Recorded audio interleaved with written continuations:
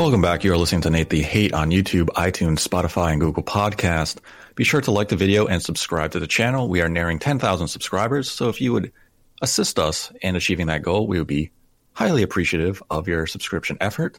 And today's episode is dedicated to the Zelda Sensei and Shamsa. Thank you for your continued support and generosity. We greatly value your patronage, and we thank you for your contributions to the channel.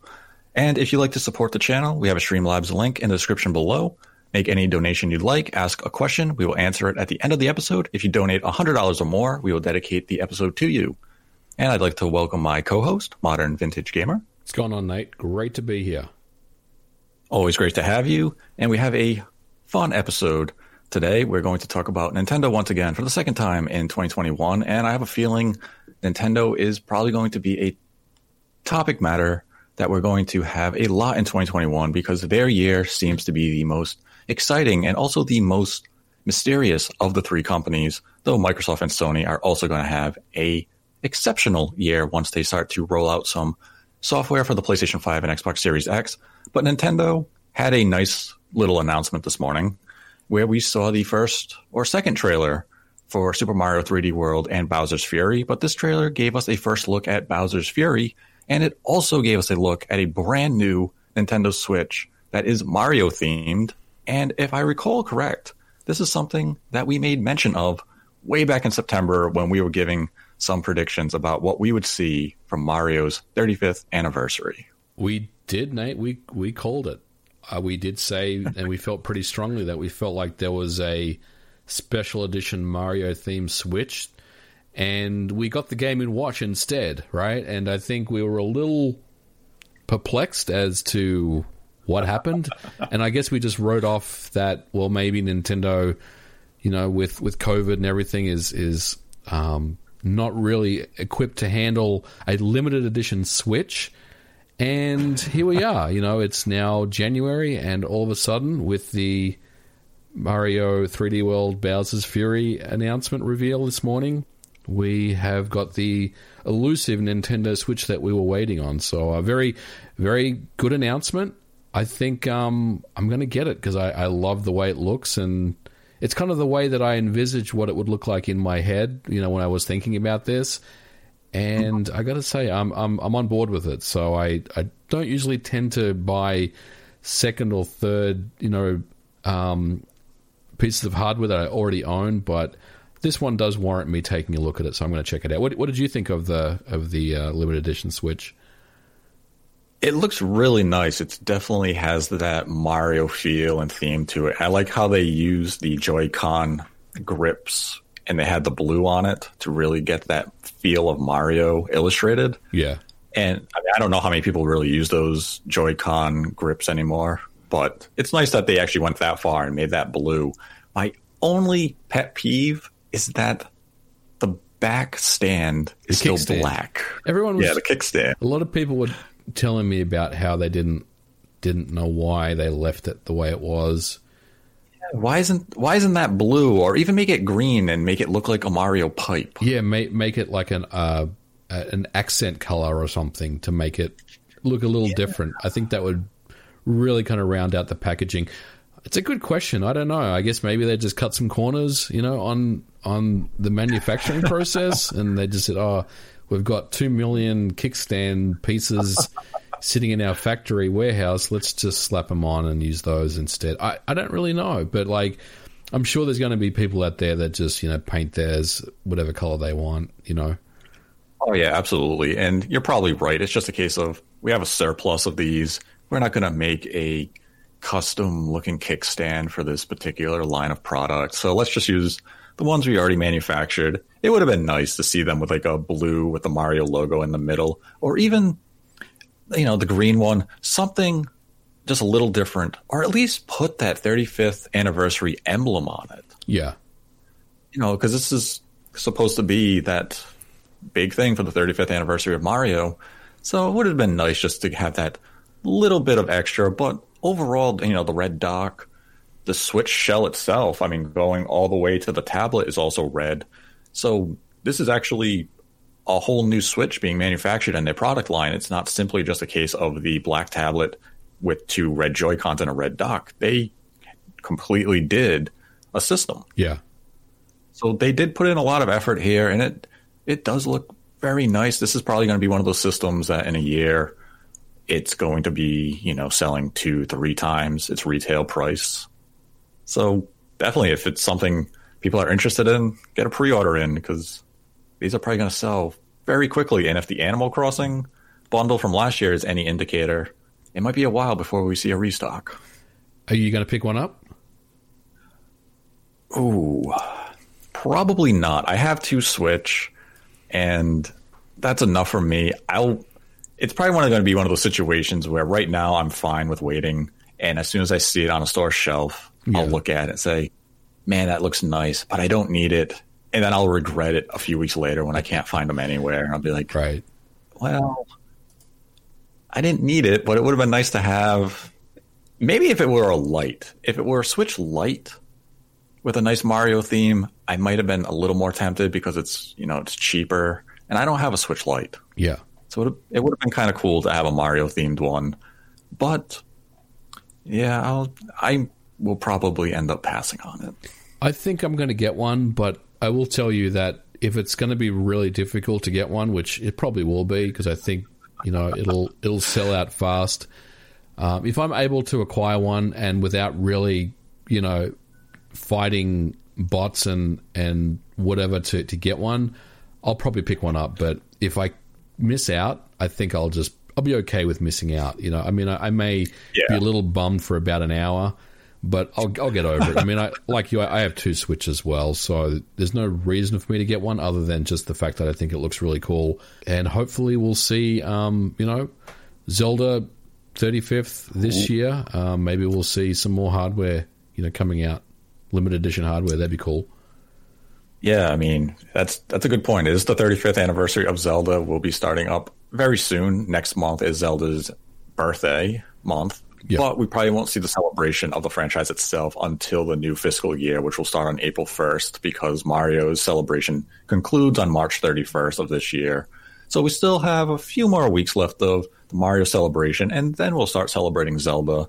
But absolutely, I can see a Zelda-themed Switch coming in the back half of 2021 or early 2022. And that could be a really sharp-looking system. We had the Wind Waker Wii U, and that was nice. It had the Hyrule design. It had, the language and everything written on the gamepad itself. Mm-hmm. So we could be looking at a pretty sharp-looking Switch for Zelda in the coming months. So I'm curious to see what Nintendo really does with Switch moving forward, because I'm definitely one of the people who thought Nintendo would have been a lot more experimental with the dock and even themes with the Joy-Cons to do them for a variety of their software. Like we had some Splatoon Joy-Cons. We had, I believe, Smash Brothers and Xenoblade. Yep.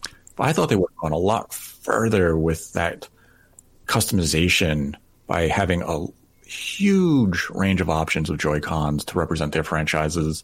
And maybe they'll get there moving forward, but I know it is an expensive accessory, so they're not going to be, a silly company and become irresponsible by doing too much, especially when the product lines, you still got to crank out these things.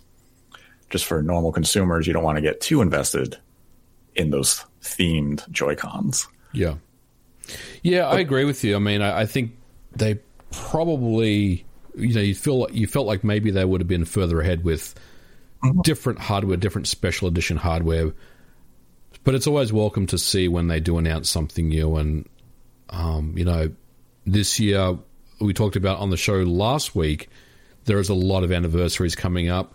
So there is, potential for, I'm not saying there's going to be 5 limited edition Switch models come out this year, but, maybe we'll see just some different takes on some of their hardware that they have, maybe some custom Joy-Cons or some limited edition, features as well, maybe a Pro controller or something. I mean, I think they have a lot of ground here to experiment and come up with some really cool ideas that the fans are really looking for. But I love the Mario 3D World Special Edition Nintendo Switch, whatever we call it. And if I can get my hands on one, I will.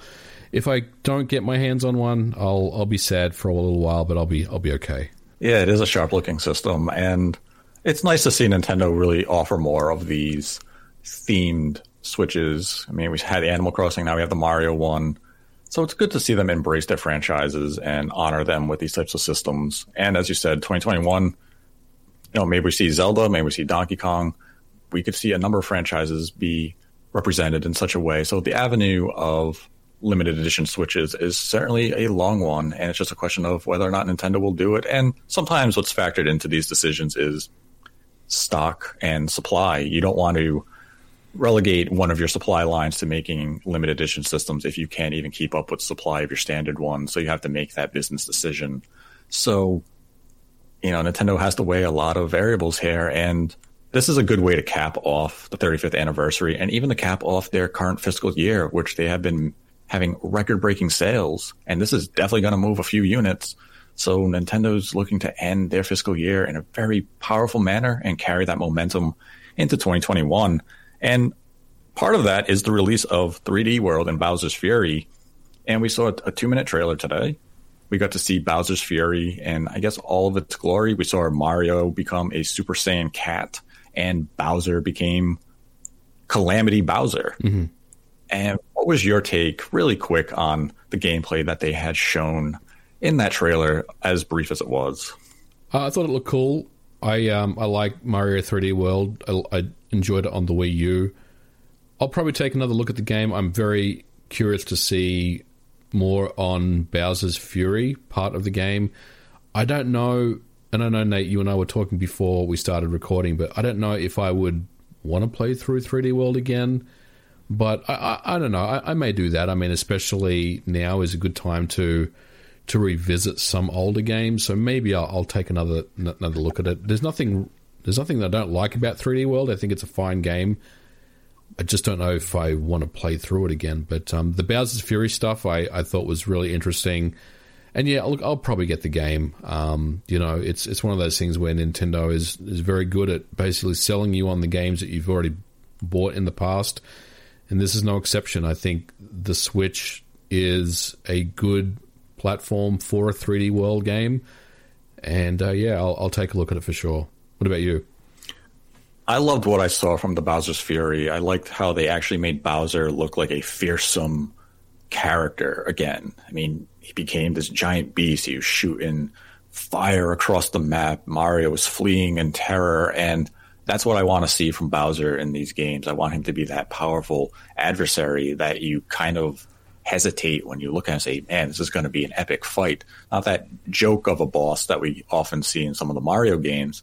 And the inclusion of Bowser Jr. is always mixed for me. He debuted in Sunshine, a game I vehemently dislike.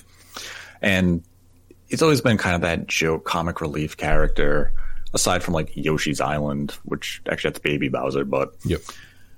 It's kind of, I'm intrigued at how they're going to use him in the gameplay. I mean, like he has his paintbrush. You saw him interact with the world with Mario. So it seems like there's going to be a nice dynamic of the two characters there. And one aspect that they didn't really get into in this trailer, but we have seen it mentioned in the original trailer and on the game's website, is that the game does have online. Yes. So that might be the thing that gets me to replay 3D World, is playing online with a friend or a group of friends. Because 3D World, to me, really shined as a multiplayer game, not so much as a single-player 3D Mario game.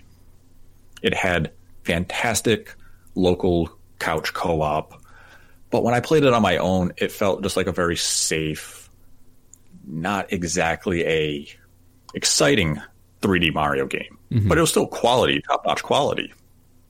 Yeah. So this one with online, I think I would revisit it, but I do hope I can play the Bowser's Fury content from the immediate. Like you boot up the game and there's just a little option as a screen tab that says Bowser's Fury.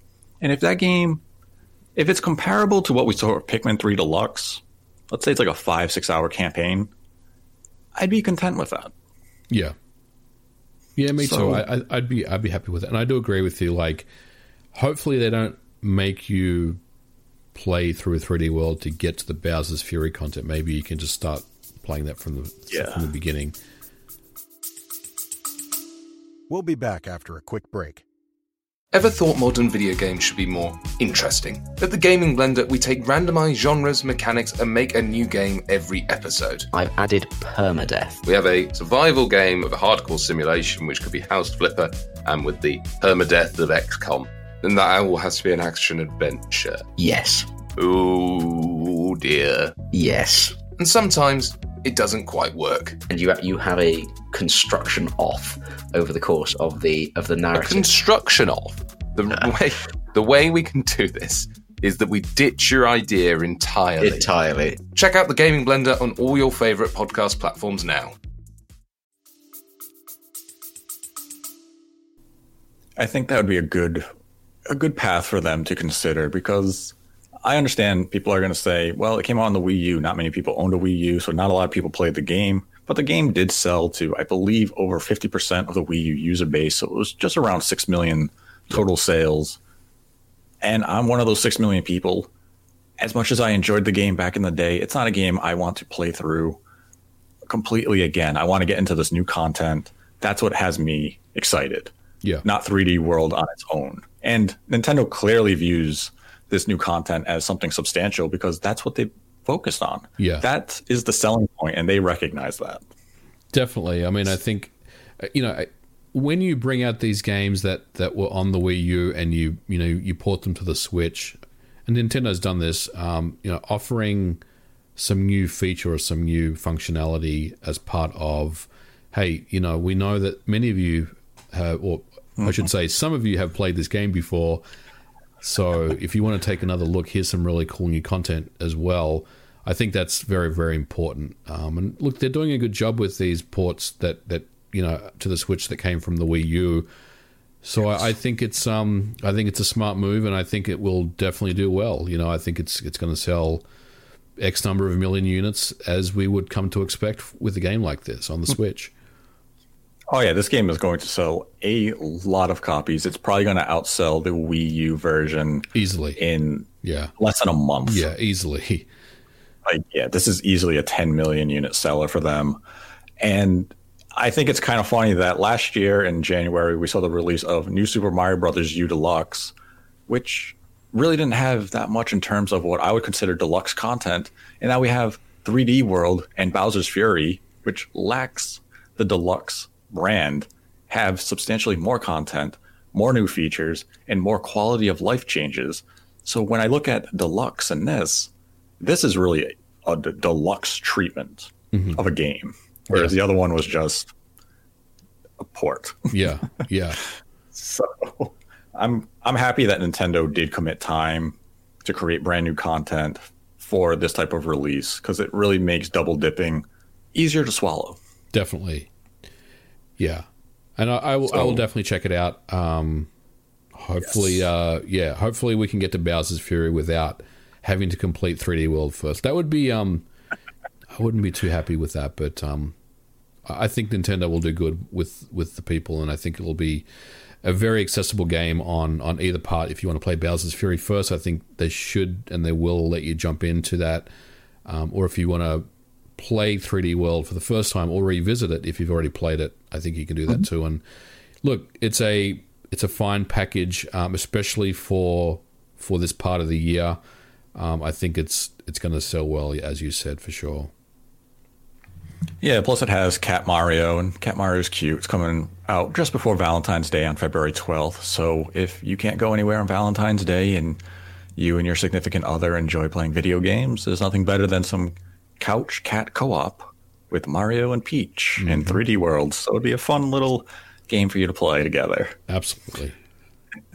And now the big topic of today's episode, and we touched on this a little bit in the previous episode, is the Switch Pro, because after we recorded that, what ended up happening was a data mine happened where the firmware was reverse engineered, and they found some mentions of some curious bits of information.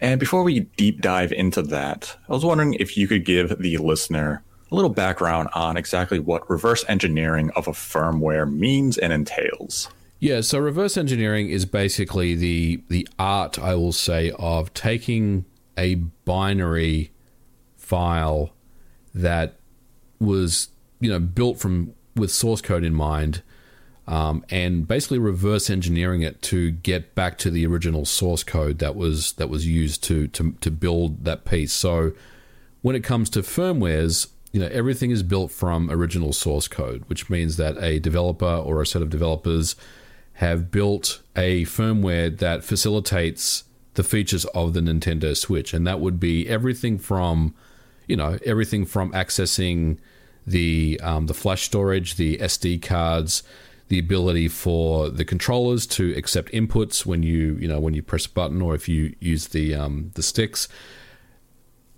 Playing the games, having the complete NVIDIA API accessible, the audio. I mean, just the entire gambit of things that comes with a game console is available in a firmware, and it's built, from source code, like everything else.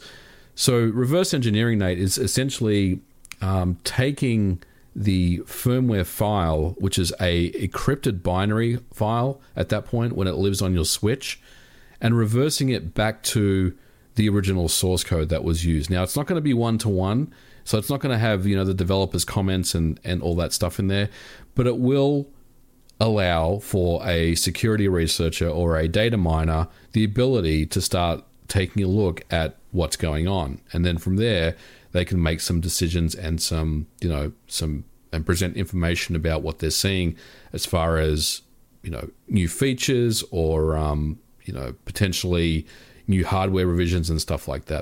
Yeah, very good information there. It allows everyone to kind of understand exactly how this information is found by the data miners and what it means for developers and even Nintendo as a whole.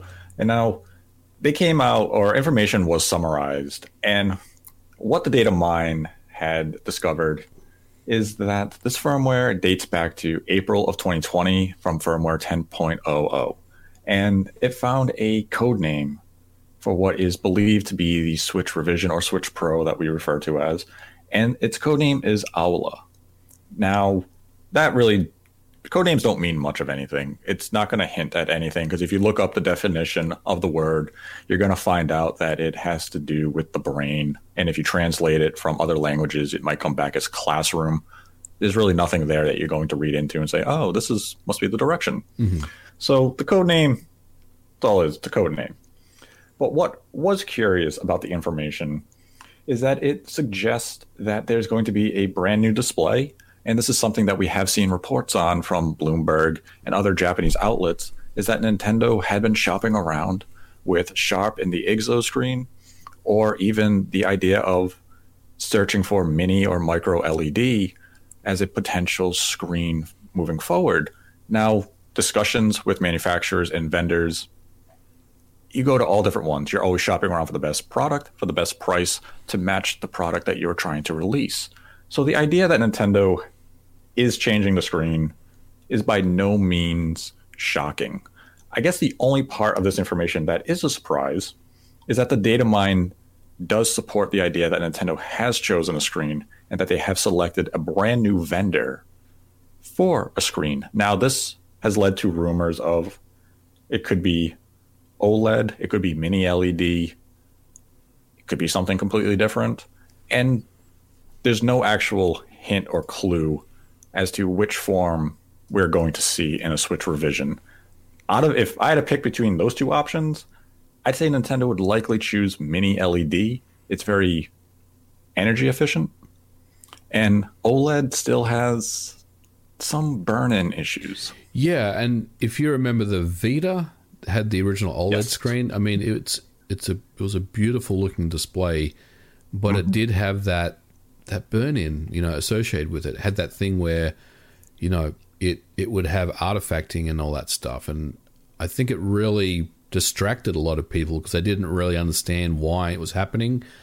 I think you're right. I think mini LED is probably the approach they're going to take here. I think OLED in handhelds, the technology there still needs to be refined better because, you can get burn-in on OLED displays.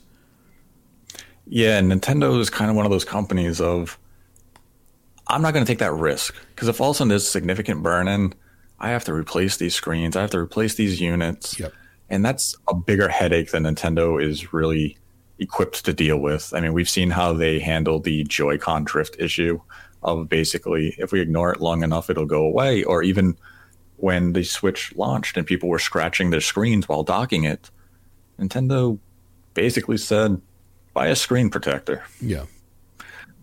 So with burn-in, I see them trying to avoid that as best they can. Now, every type of screen will always have a dead pixel. I know people are going to say, well, my 3DS screen had a dead pixel, or maybe my Switch had a dead pixel. That's just bound to happen with any production of a screen. Yeah. It's a lottery. The amount of people who do end up with a dead pixel, it's very, very small. It's amplified on the internet. Once one person finds it, another person does, and it seems like a bigger deal than it truly is. Yes. But I mean, it sucks if you do get that. I believe on my first 3DS, I had a dead pixel in the middle of the screen. Love that. Luckily, it was a white one. So it kind of blended in when there were colors. It's one of those things that once you see it, you can't unsee it, right? You always know it's there. Yeah. As soon as I noticed it, it's the one thing I would focus on. I'd be like, oh, man. And I eventually got another 3DS when the XL came out, and I had a dead pixel that was black, but it was in the upper right corner. So I could ignore that one and just been like, oh, the screen's a little off center by a pixel. But, all screens are going to have a failure of some type. Burn-in is probably the most offensive of it because you can't ignore burn-in. Definitely not. Once you have that red Nintendo Switch Online logo burned into the middle of the bottom of the screen, it's there forever. Yeah, and there's also a cost associated with OLED panels as well, which I think is probably a little higher than Nintendo is considering at this time. Yeah, even the Sharp IGZO screens were pretty high in price, whereas Mini LED, it's a more affordable option if they decide to go that route. And it also comes down to the size of the screen.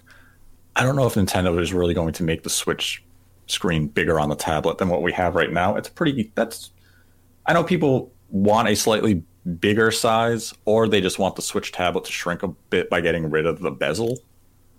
But I'd say the tablet right now is at a pretty nice size in terms of functionality and overall use. It's not so big where it's like, that's too big, and it's not so small that you can't make out things. And I mean, Fire Emblem's font is because Nintendo, I guess, forgot to test the game in handheld mode when they were developing it and left the font to be microscopic. Mm-hmm. So it's definitely curious what direction they'll take with a screen, but we will be getting an updated screen. I never had any issues with the current screen the Switch uses. Me either. I thought it was a nice clear screen. I do. I mean, your point about maybe relaxing the bezel restrictions is probably a good one. Like, I do think there will be a bigger screen, length and width wise, right? But yeah, I mean, they could use the same form factor as the current Switch and then just increase the bezel size, and then there you go. You've got an increased resolution, increased size.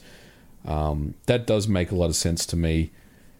But then again, they could simply just increase the size of the hardware. When we think about the Nintendo Switch revision or the Pro, and I'm using air quotes for that, we make it seem like it's a bigger system than the current one. But you're right. I mean, it could just be the exact same form factor with a smaller bezel around it, and that would be enough to provide a bigger viewing display. Yes, and beyond the screen in this data mine, other information went more on the technical side. But what's curious is that according to the data mine, there is no suggestion that the clocks have seen an increase based on the information found in the firmware. And what has to be emphasized and noted is that oftentimes when we're looking at firmware data leaks or data mines, is that is basically the information is incomplete. We're looking at a single piece of a much bigger puzzle, and we're trying to fill in those holes based on the information that is made available to us. So a lot of this information doesn't tell that whole story. We're looking at it and say, well, it doesn't have the clock increases. That doesn't mean anything. It doesn't necessarily mean the clocks won't increase for a Switch Pro or the Switch revision. It's just that right at this time, this information doesn't have that piece Yep. alongside it. So I want to emphasize that before getting too much into the technical side of things. But it appears, based on the Datamine, is that what they found in it is that the SoC is still Mariko or Tegra X1 based, so the exact same chip that we currently have in the Switch Lite and in the Switch version 2. And that has a lot of people saying, well, that must mean that the Switch Pro is not going to have as big of a leap in performance or, technology as as I've alluded to. And on its own, that's not what that means. Because as we said, this is incomplete. This also could be a completely unrelated product. Or it is a prototype and an experimental unit that Nintendo is maybe equipping with certain technology so that behind the scenes, when they are working on new products, new games, they're getting an idea of where they can push, software. And a curious bit of information is the mention of a Realtek chip. Mm-hmm. And this is what has a lot of people wondering, what is that there for?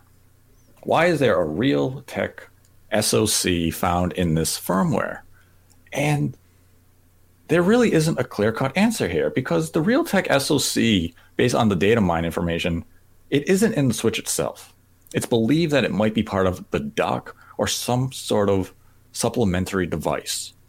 Now, its main use, as far as my understanding is that the Realtek would be used for multimedia boxes, and it's going to be used for a 4K image. But Mariko, or the Tegra X1, is more than capable of delivering a 4K image for media and games. So why would Nintendo want to have a separate SoC for 4K purpose when you already have a chip that could do it? So what would be the purpose of this Realtek SoC being discovered in the Datamine? Well, I mean, this is all speculation. Like, yes. I think what comes to mind for me is that maybe they want to not use Mariko for the upscaling and just keep that available for, just for games, right? Having the full level of performance from Mariko without having to utilize any of the upscaling features, which would take a percentage of processing power away from the games. And effectively, you're offloading that processing to this Realtek chip. It's sort of like a custom chip almost. It's handling. It has one job, and the only job it has is to basically display images on and upscale them to 4K on a flat panel or a display. So I think that's probably the only reason that I could think of, and maybe that's not the approach. But yeah, if you would ask me why they would do that, I would probably say that it's just for processing, to let Mariko have as much power as it needs to, utilize the full potential of it.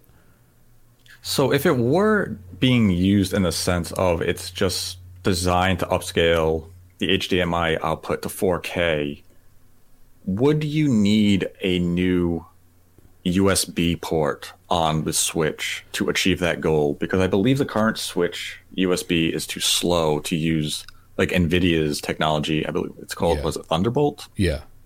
I think so. I think you would. Now, I'm not an expert on USB-C communications, so please don't take my words, anyone that's listening, and run with them. But I don't think that the current USB-C implementation has, you're right, enough bandwidth to handle that for us. So, yeah, if you're thinking, well, maybe this would live in the dock, and then they would use USB-C that's currently available to do that. Unless there's a piece of this that I'm missing, I don't think that's currently feasible. But again, I'm not a hardware expert. There may be a way for that to happen. Now, one thought that did come to my mind is I am a believer that this is a experimental prototype type of unit. And what they're doing is they have this Realtek chip in a dock. They've overclocked the Mariko chip in what we have as the current Switch. And they are testing 4K output in anticipation for having 4K on the Switch Pro. And what we found in the firmware via the Datamine is simply that test unit, because they want to see what they could actually deliver with these systems. So they made a Frankenstein of all these parts to say, well, what are we actually going to target and what can we deliver in this form factor? You know, you're testing heat, you're testing a variety of possibilities. Is it viable to look at all this information and say, this isn't a product coming to retail? This is a product for Nintendo's experimenting. It absolutely is viable. And you bring up some good points. I mean, I think that, look, Nintendo is a very, very, secretive and private company, right? Like, their intellectual property is what they live and die by, right? So the way that they handle their affairs, even from developers, even with developers that have access to dev kits and stuff, developers aren't privy to most of this information. Most of the time developers will find out about something maybe a week before the public do. So like, I can tell you as a Nintendo developer, I don't see any information about a new Switch anywhere, right? There's no documentation of that. It doesn't exist, right? So what am I getting at? Well, the way that Nintendo could potentially test features of a revision of the hardware would be to incorporate some parts, not the entire suite of features they want to upgrade to a new Nintendo Switch or a Switch Pro, into the firmware. And what that would do is allow them to test, a new panel or a new chip that has the ability to display 4K with upscaling, without really messing with the kind of the current ecosystem. Like, if you drop a firmware that has the ability to run 8 gigabytes, right? And then you have the ability to use a new chip, right? A new SoC that has a different code name, which is not Mariko. And you have a new chip in the firmware that talks about, 4K upscaling, as well as one that has increased memory clocks. I mean, those pieces, like those 4 or 5 pieces, it's a giveaway, right? It's almost like, well, you're showing us your cards, right? You're showing your entire hand of what you have right now. If you're holding a poker hand, you're basically just giving away what you got, right? So I think Nintendo is slowly and very meticulously testing features of their next revision and putting them into firmware revisions. But I agree, Nate. I don't think that this is anything beyond a prototype, that we're seeing. So essentially what they're doing is they're testing the new panel with the new chip, but they're keeping everything else the same, which gives them the ability to test the new panel and what that will entail on a current revision of the firmware with the current revision with the current iteration of games that are available, with all the games that are currently available on the market. So I think it's a smart move that they do that. And look, I don't disagree with you. I think that this is probably just something they're currently testing that's undergoing. I wouldn't read into this firmware as, well, this is what the new Switch Pro is going to be. It's going to be a 4K display with Mariko and 4 gigabytes of RAM. That doesn't make sense to me. And I think that if people, take a firmware data mine and basically use that as, well, this is the Bible now for the next revision of the Switch, you will be disappointed, because a firmware revision is only one piece, and I mentioned this before, but it's only one piece of a larger puzzle. There are a lot of other things that are involved with revision of new hardware. The firmware is one part of that, but yeah, I'm with you on this. I do think that this is Nintendo just testing out some stuff on current revision firmware and current games. I do think that, there will be more enhancements that we should see with a Switch revision. And the 4 gigabyte thing for me is really the one that made me think, what? That doesn't make sense, because I do expect to see more memory with the new revision hardware.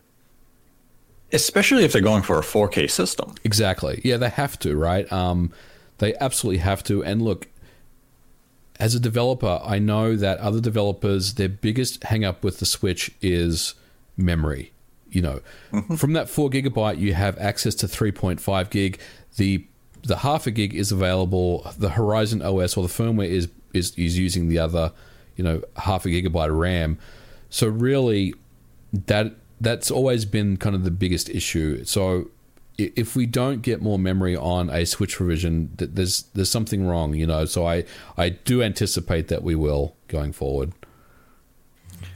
Yeah, and as you mentioned, everyone should caution their expectation of like the Switch revision in the sense of, don't look at the data mine and say, oh, that's all it's going to be. That's disappointing. You shouldn't jump to those conclusions. We have had valid reports come out from Bloomberg, Wall Street Journal, and other outlets saying it's going to have 4K, which the data mine does support. It's going to have a new screen, which the data mine supports.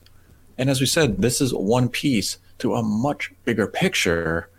And what we're kind of seeing is we're kind of seeing information become corroborated. The information that came out from those outlets many months ago is now being corroborated by some of the information found in these firmware data mine leaks.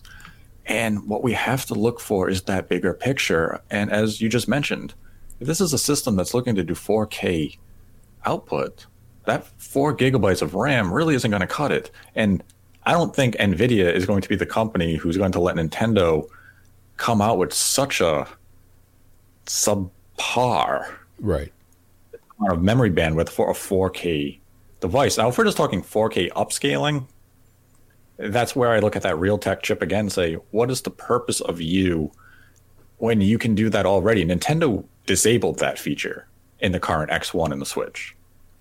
They chose not to allow for 4K upscaling on a hardware level. I don't see them releasing a dock with another chip inside of it, which would mean the dock would be pricey. It's not going to be cheap just to do this native or non-native, I guess you would say, because it's not going to be hardware. It's going to be from the dock itself, 4K upscale. Yeah. It seems like a lot of moving parts when the solution to the problem could already be there. You're just adding another variable that isn't necessary. Right. Now, one thing about the Realtek chip is that it's in use right now. It is being used by Mario Kart Live. And it's to send that image back from the camera to the Switch. Well, I mean, are we already using Owler then? I mean, because it talks about how the Realtek chip is not on the device itself, right? So we're assuming Correct. It's on the dock. So are there new switches coming out that just regular switches that will have Owler? The Owler chipset, I guess, or the Owler revision, and Mario Kart is what we're talking about. I mean, that's a really good point. Are we kind of thinking about things in a different way than what we should be? It's very hard to know. Like the thought that just crossed my mind, and it's something we talked about many months ago. What if we are looking at a Switch Lite here? We're talking about a Switch Lite that's going to have a revision to Owler. Yep. But it's going to have wireless docking. It's possible. Yeah. And that dock you plug into the TV is going to have the Realtek chip that is going to convert the image from your Switch Lite, upscale it to 4K. Yeah. I mean, doesn't that kind of fit what we're discussing here? It does. And again, we're assuming that anything that is found in data mine of a firmware that's new information pertains to a Switch Pro. But what if what if it is a revision of the current Switch that's just going to be a silent, update? I mean, like, that's what I was kind of thinking of. Like, everyone's looking at this thing saying, well, this must be the Switch revision of the Switch Pro. Right. What if this is a Switch Lite Pro? I remember when Mariko was first found in the Datamine, a couple of years ago, everyone thought that was the Switch Pro because it's like, oh, this is a new chip. This is it. And, well, technically, yes, it was a new chip, but it ran at the exact same level of performance as the current Switch hardware with the same features. And on paper, at least what we're seeing, it's the same thing again, albeit with the Realtek chip. So it could be just, it could be just a Switch Lite that gets a revision. Or, it could be the Mario Special Edition Switch that we just talked about has a new, Owler, firmware in there. Yeah, I mean, I guess the only thing that would go against that line of logic at this point would be if it does have the new screen. Yeah. But I mean, I think it's actually more interesting to explore the possibility that we're looking at a Switch Lite revision that has wireless docking as an option, or even the current Mariko units we have out there with the V2 getting a future firmware update that maybe it has that feature introduced for a wireless docking solution with this Realtek enhanced dock. Yep. I think that's an interesting avenue to explore, and it still leaves the possibility of that Switch Pro, the Switch revision, as being a completely separate entity that comes out later this year. And this is Nintendo's way of kind of saying, hey, you have that V2, you want 4K? We're not going to make you buy the Pro. Yeah. We're going to offer this dock as a secondary option to you for, let's say, $100. I could see this actually being an avenue Nintendo would consider. And as you said, if we take this information for exactly what it's worth and say, oh, this has to be a roadmap to what we're expecting from a Switch revision, I think this is the X on the map. Yeah. Would be the wireless docking solution over this being the Switch Pro that we have discussed a few times now, because I've kind of been that person whenever it comes up. I'm expecting this to be a more substantial upgrade.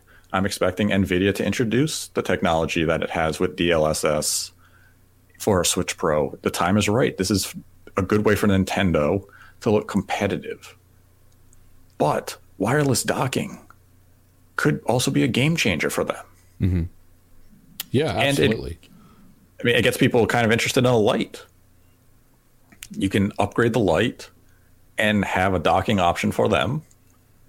And that's something where people have kind of said, oh, I want the Switch Lite. It's cheaper. I know I'm going to play it majority in handheld mode, but I'd like that option to have a dock. And if it can be wireless docking, hey, that's not a bad avenue for Nintendo to consider. Yeah. Now, I mean, this is just speculation based on the information provided. And I haven't seen anyone else consider the idea of wireless docking solution anywhere else. Everyone's focused that this has to be the Pro. But this could be a reverse Wii U. Yeah, exactly. It doesn't smell like the Pro to me. Right. This Datamine doesn't feel like the Pro to me. It feels like some type of existing iteration on what we have. And yeah, I would say if this is definitely something that they're planning on running with, then yeah, it's something that complements the existing set of hardware, like you said. Yeah, if I had to hedge my bet right now, I'd say that Aula is likely more related to a wireless docking solution than to an actual Switch revision. But we also have to entertain the possibility that it is just a prototype internal experimental unit that never sees retail release. Yes, that's true. And there's a good point too, because firmwares are always being upgraded. Now they're saying that since firmware 10 that this is available. Nintendo has got on the dev kit side, there are firmwares that go a lot higher than retail. So there are a lot of things that are in flux right now. I'm not suggesting that this stuff has been pulled from current firmwares that are on dev kits, but there's always things that are going on in dev kits as far as adding enhancements and adding features to revisions and to firmwares. So it's definitely something that, like we've said, it's very interesting, and it does potentially answer some questions. But if you kind of hang your hat on this information being what the next Switch Pro or the new Nintendo Switch will be, I would really consider opening your mind a little more and thinking about the bigger picture here. Yeah, absolutely, I would agree with that, because as you brought up earlier, when we saw the Mariko Datamine firmware leaks at the time, we were looking and saying it's a brand new chip. We know it bats far higher than the current X1 in the original Switch. So we are expecting a lot of improvement in terms of performance. Nope, instead Nintendo clocked it at the exact same speeds to preserve battery life. We didn't see any performance changes. And that can simply be the case here. The Realtek chip just introduces the possibility of maybe a wireless docking solution. Or, as we said, it's just background testing and it's never going to come to retail. But I like that avenue of speculation more than saying this is what the Switch Pro is going to be, because I would definitely say that's not what the Switch Pro is going to be. I expect something more exciting, more substantial, and bigger from Nintendo and Nvidia moving forward when they do want to come out with a full-on revision slash. Yeah, I mean, let's consider that this is the Pro for a second, right? Let's just say all this information will be the Pro. What kind of update would this be to the average person? Why would it be compelling enough to upgrade to a new Switch model if this is what we got now? Sure, a new chip that handles display up to 4K or upscaling to 4K, that's kind of cool, but everything else doesn't change. Everything else is exactly the same. So where is the benefit? Where is the premiumness of this product? Where's the upsell? Why would I buy this, over what we currently have? And I think that's the big thing, is that where's the upsell, and why would I update my current Switch to this? Like, I play my Switch on a 1080p screen. I am more than satisfied with what I'm getting from it. I wouldn't buy this version of a Pro based on the Datamine information solely for 4K upscale. It means we're still not going to get modern features like HDR, ray tracing, DLSS. So it's still just the Switch I currently have with 4K upscale enabled. And even with that being there, the games still aren't going to be picture perfect on a 4K TV, so you may as well keep your current Switch, play at 1080p on a 1080p set. And I understand people have already upgraded to 4K displays, so they are looking for a better solution to play their Switch games. But I wouldn't double dip on this unit just for that. Right. I want something more substantial from something you would market or brand as a Pro. I need modern day features like HDR or ray tracing, and I don't think Nvidia would waste their time on something like this for a substantial hardware upgrade. This just feels like, let's give something to the current models. But man, if this actually was the direction the Pro went, I'd be quite disappointed. Yeah, there's nothing premium about it. It would be a disappointment. I think back to the new 3DS over the existing 3DS and what they provided there, and there was enough there, hardware changes that they made to warrant that new system.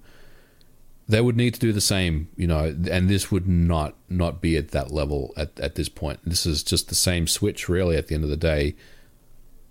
Yeah, because when you look at the new 3DS compared to the DS or 3DS, what we saw was a huge improvement in CPU, a huge improvement in the camera to track 3D with your eyes.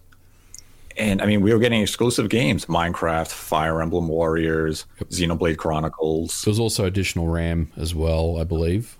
That was more RAM. Yep. It was, and I believe the CPU increase was something to the extent of like a factor of 6? It was significant, yeah. It was a major upgrade. It just was a case of Nintendo never really took advantage of all of those upgrades outside of just a handful of games. And look, they may not again, right? I mean, the game side may not change dramatically, but I do expect that what they give us hardware-wise is more than what we're seeing in this data mine. I think this data mine, like you said, Nate, is either something they're currently testing or they're testing pieces of it in preparation for something bigger, or it's really just a iteration of the current hardware in some capacity. Yeah, and if I'm Nintendo, I think that's the path I'd choose. I can introduce a Pro that's my premium hardware, and I can price that at, say, $350. I can then price this Realtek 4K enhanced V2 version at $299, or maybe even $249 if I want. I also introduced the Lite at $199 or $149, depending how we want to do the pricing structure. All have some sort of 4K functionality. Mm-hmm. And you have that now as a standard across your brand, and it's just the means of how you achieve it to be differently. 4K is going to be achieved via DLSS on the Pro, and on the V2 Lite and Switch OG, it's going to be obtained with this special Super Dock. Yep. I like this. I like that conclusion that we just came to. Yeah. Yeah, I think it makes sense. A nice, natural, organic conclusion, just based on the information that we're seeing in front of us. And I like that. I like that outcome. Now we will jump into some of the Streamlab questions that we got over the last week. Our first one comes from the Zelda Sensei, who donated $100 and is the first dedication for this episode. And they write, "Not concerned about the dedication. Just keep up the great content. Thank you." They are referring to last week, where I forgot to introduce them in the opening for the dedication segment. But thank you for your donation and generosity, Zelda Sensei. Then had a $10 donation from Wackle Farrow. I think I said that right. Who writes, "Happy New Year, Nate and MVG. I have this theory that the next 2D Metroid and the next Donkey Kong game are the same game, a crossover called Metroid Primal, where they face King Kraid rule." I love this. Nintendo, let's ship it immediately. I'm all about this. Nintendo Primal, are you kidding me? That is like the best name for a video game I've ever heard. Let's make it happen. Metroid Primal and King Kraid rule. And they continued with, "Are there any crossovers you'd like to see? What would be your dream crossover?" I've always had this fascination with like Gordon Freeman and Master Chief in some type of game together. I don't know what it would be, but it'd be kind of cool. Like maybe Master Chief has dropped into the Black Mesa or something. That'd be pretty cool. I don't know, but yeah, I'm big on the Halo and the Half-Life crossover. Even though it started as a joke, I love the idea of Star Fox GP, of like Star Fox meeting F-Zero, because there's so much potential there. Yeah. Of racing on the different planets that are featured in the Star Fox franchise with that futuristic element of F-Zero, and you can incorporate the gold rings from F-Zero on the track to give you a boost, or you could collect them to buy, new equipment for your vehicle. I would actually love to see something like Star Fox GP become real. I'm into it. Yeah, that sounds like a great game that I would love to play. And I have to make mention of Mario Rabbids, because if you would have told me 5 years ago that Mario is going to have a crossover with the Raving Rabbids as a strategy RPG, I would have said you are out of your mind. That sounds terrible, but Ubisoft created one of the finest Switch games when they did that exact crossover a few years ago. Yep. I want to see more from Mario Rabbids. Yeah, hopefully they have to do a sequel to that game. That game was way too successful for us not to see Mario Rabbids too. We then had a $1 donation from Josh Tarpley, who writes, "So I want to be hyped for Metroid stuff, but I'm trying to find out if I actually like Metroidvanias or not. Any recommendations for reference? I rage quit Hollow Knight about 7 hours in, and I absolutely love both of the Ori games. Ooh, if we're keeping it strictly to the Switch, I mean, I'd say you played three of the best Metroidvania games on that platform. But if we can go to other systems, I mean, actually on the Switch itself, play Super Metroid on Nintendo Switch Online. I was going to say the same thing. Maybe keep it old school. Is Symphony of the Night on the Switch? If it is not. Oh, that's a bummer. Yeah, I mean, I was going to say check out Symphony of the Night because I mean, it doesn't get any better than that, really. And it's, I guess, the game that's coined that phrase, along with obviously Metroid.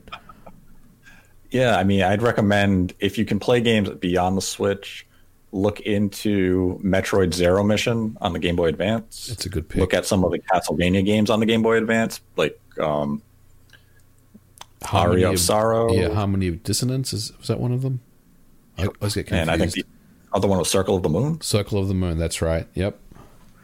But try Super Metroid on Nintendo Switch Online. If that game clicks with you, I think you'll enjoy a 2D Metroid when it comes to the Switch this year or next year. So try those out and see if they resonate with you. Then had a $3 donation from Anonymous Gamer who writes, I have a wild card to propose. What if Nintendo upgraded the dock itself instead of the console? Make it work with the current Switch, and you got the upgraded visuals and FPS while docked, and you don't have to buy a whole new console for it in the long term. We touched on that a bit this episode, and the only gate would be the USB-C speed on the Switch itself.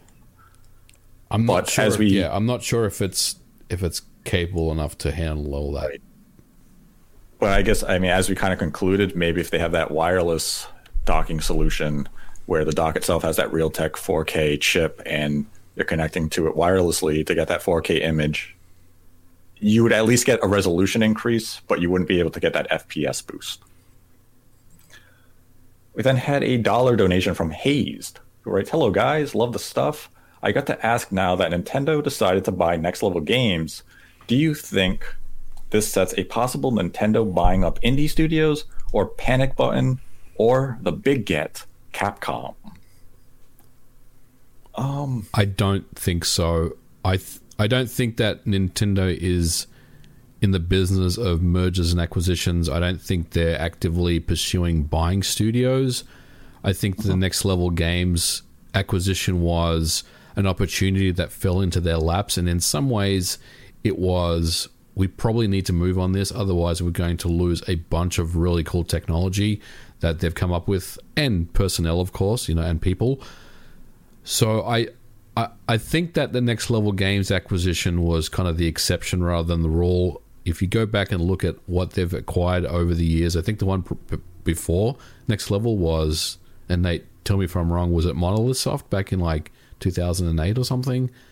Or was it someone else? I think there was one more since Monolith, but it was a smaller company. Right. I mean, so I guess, look at their history of not buying studios, I'll say. I don't really expect that to change. Yeah, I don't expect it to change much. I could see them only acquire studios that they have worked very closely with over years, and that the studio then expresses interest in being bought. But Nintendo likes to contract companies and do work with them that way. Next Level Games is just an exception to the rule. The shareholders were looking to sell, and Nintendo saw the opportunity to buy. Had they not done so, Next Level Games could have gone to a competitor, which means Nintendo would lose one of their most consistent partners. So it made sense for them to purchase the company, as opposed to like Alpha Dream that went bankrupt. It was more financially smart of Nintendo to hire employees from Alpha Dream than to buy a company that was weighed down by debt. So indie studios they've partnered with a few times now, like Snipper Clips, those developers. I think it's in Nintendo's interest to continue partnering with those studios, but not to outright acquire them. But I do expect Nintendo will probably make some acquisitions in the next, couple of years if the opportunities present themselves to Nintendo. Nintendo's not window shopping for developers, Right. but if the opportunity comes across their desk, they may consider it. Then had a $25 donation from Zadia Quest, who writes, "No question. Here's to growing the channel in 2021. Here's hoping, Zadia. Here's hoping." We then had a $10 donation from No Rudev. I think I said it right. If I did not, I apologize. They write, "Hi, Nate and MVG. The Next Level game acquisition got me thinking. What do you think happened to Brian Davis? His Twitter account is no more, and he was one of few developers who was actually very enthusiastic about Nintendo games and very engaging with the community." I don't know what happened to Brian Davis. Yeah, It's a good question. very good question. I wish I had an answer to it. I'm going to have to ask around, see if anyone knows. We then had a $5 donation from Skitiddles, who writes, "So the year exclusivity of Final Fantasy VII Remake is up in April. Do you guys predict we'll see it release on Xbox and Steam in April, or does Square wait a bit? And why the hell isn't there a PlayStation 5 version or patch already? Feels like a missed opportunity." There is a rumor of a patch that's kind of floating around that we will see an enhanced PS5 version. So I would expect we will.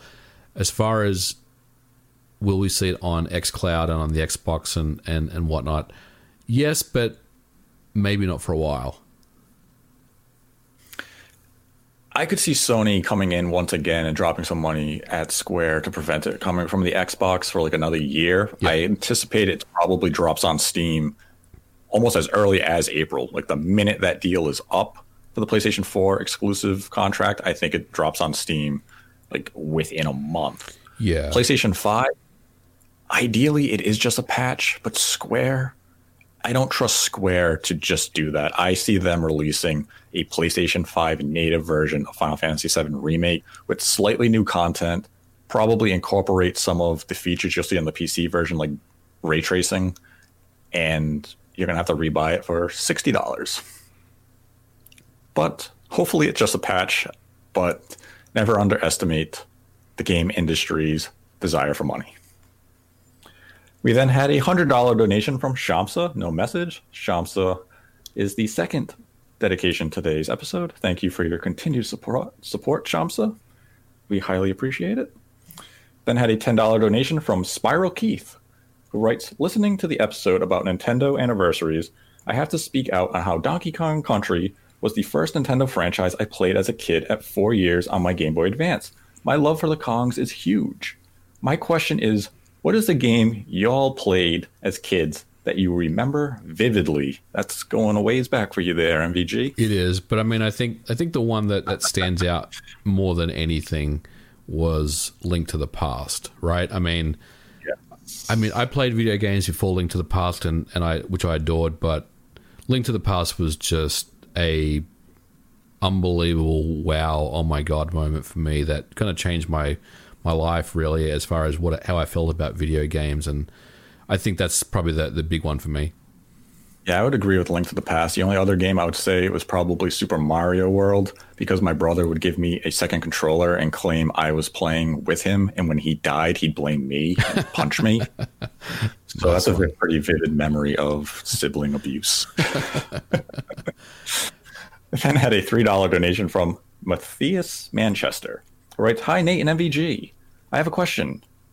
If you could choose for one dormant franchise to be revived as long as an active franchise is shelved, what would you pick and why? I absolutely love the podcast, and I hope Nate lets his southern accent come out one day." Darn that Jeff Grubb for revealing I have a southern accent. Oh, man, choose a dormant franchise to shelve an active one. Ooh, Wow. man. I mean, I know what I would shelve. What? I would shelve Watch Dogs. Okay, that's a good pick. Yeah. Revive. And what would I bring back? I mean, Dead Space comes to mind as a good one. Silent Hill comes to mind, even though apparently it's coming back. I mean, there's some good ones. I'd probably say Dead Space for me. I think that's something that's kind of missing. But what do you think? I mean, you've always got an interesting take on this stuff. Who would I shelve? I like your Watch Dogs pick. Watch Dogs. I would choose Watch Dogs or Assassin's Creed. I think Assassin's Creed needs to go on a little longer break. I think you're being harsh. I wouldn't. I would continue with Assassin's Creed. Does this franchise need help? Yes, but I'm okay with the series.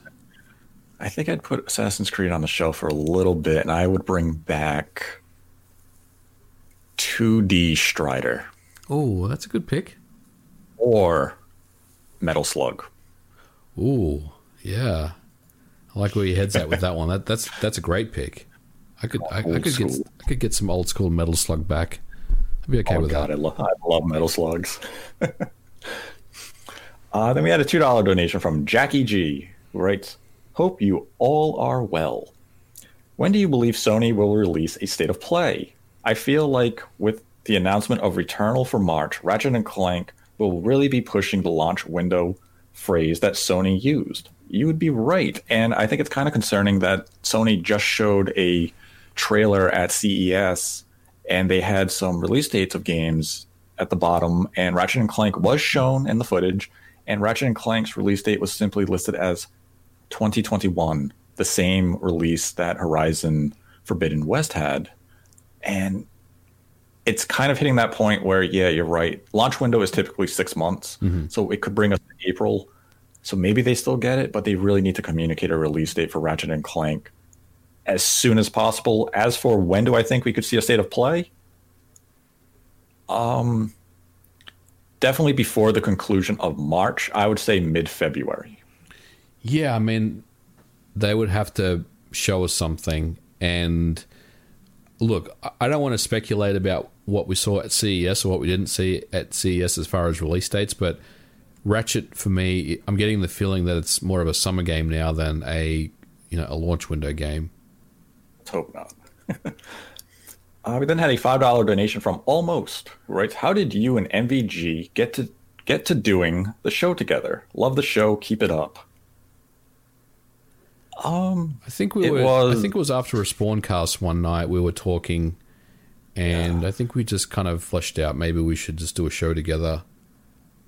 Yeah, I think it was pretty much that. I mean, I think it was a topic on the Spawncast. You're like, what, we should just have a discussion. The two of us will have it. We'll record it. We'll drop it as a show on the channel, and then it just blossomed from there. I mean, we enjoy having these conversations together. We respect each other's opinion and take on the topics that we're discussing. And as everyone likes to mention in comments and on social media, we have a very good rapport and chemistry with each other, and we enjoy doing the show for you guys. Then have a final Streamlabs question from Skitiddles, who donated $10, who writes, "If Disney had no intentions of renewing EA's exclusivity for Star Wars, which expires in 2023, would they be able to begin production of a game now internally as long as it releases after the contract expires? Curious about Lucasfilm's games popping up."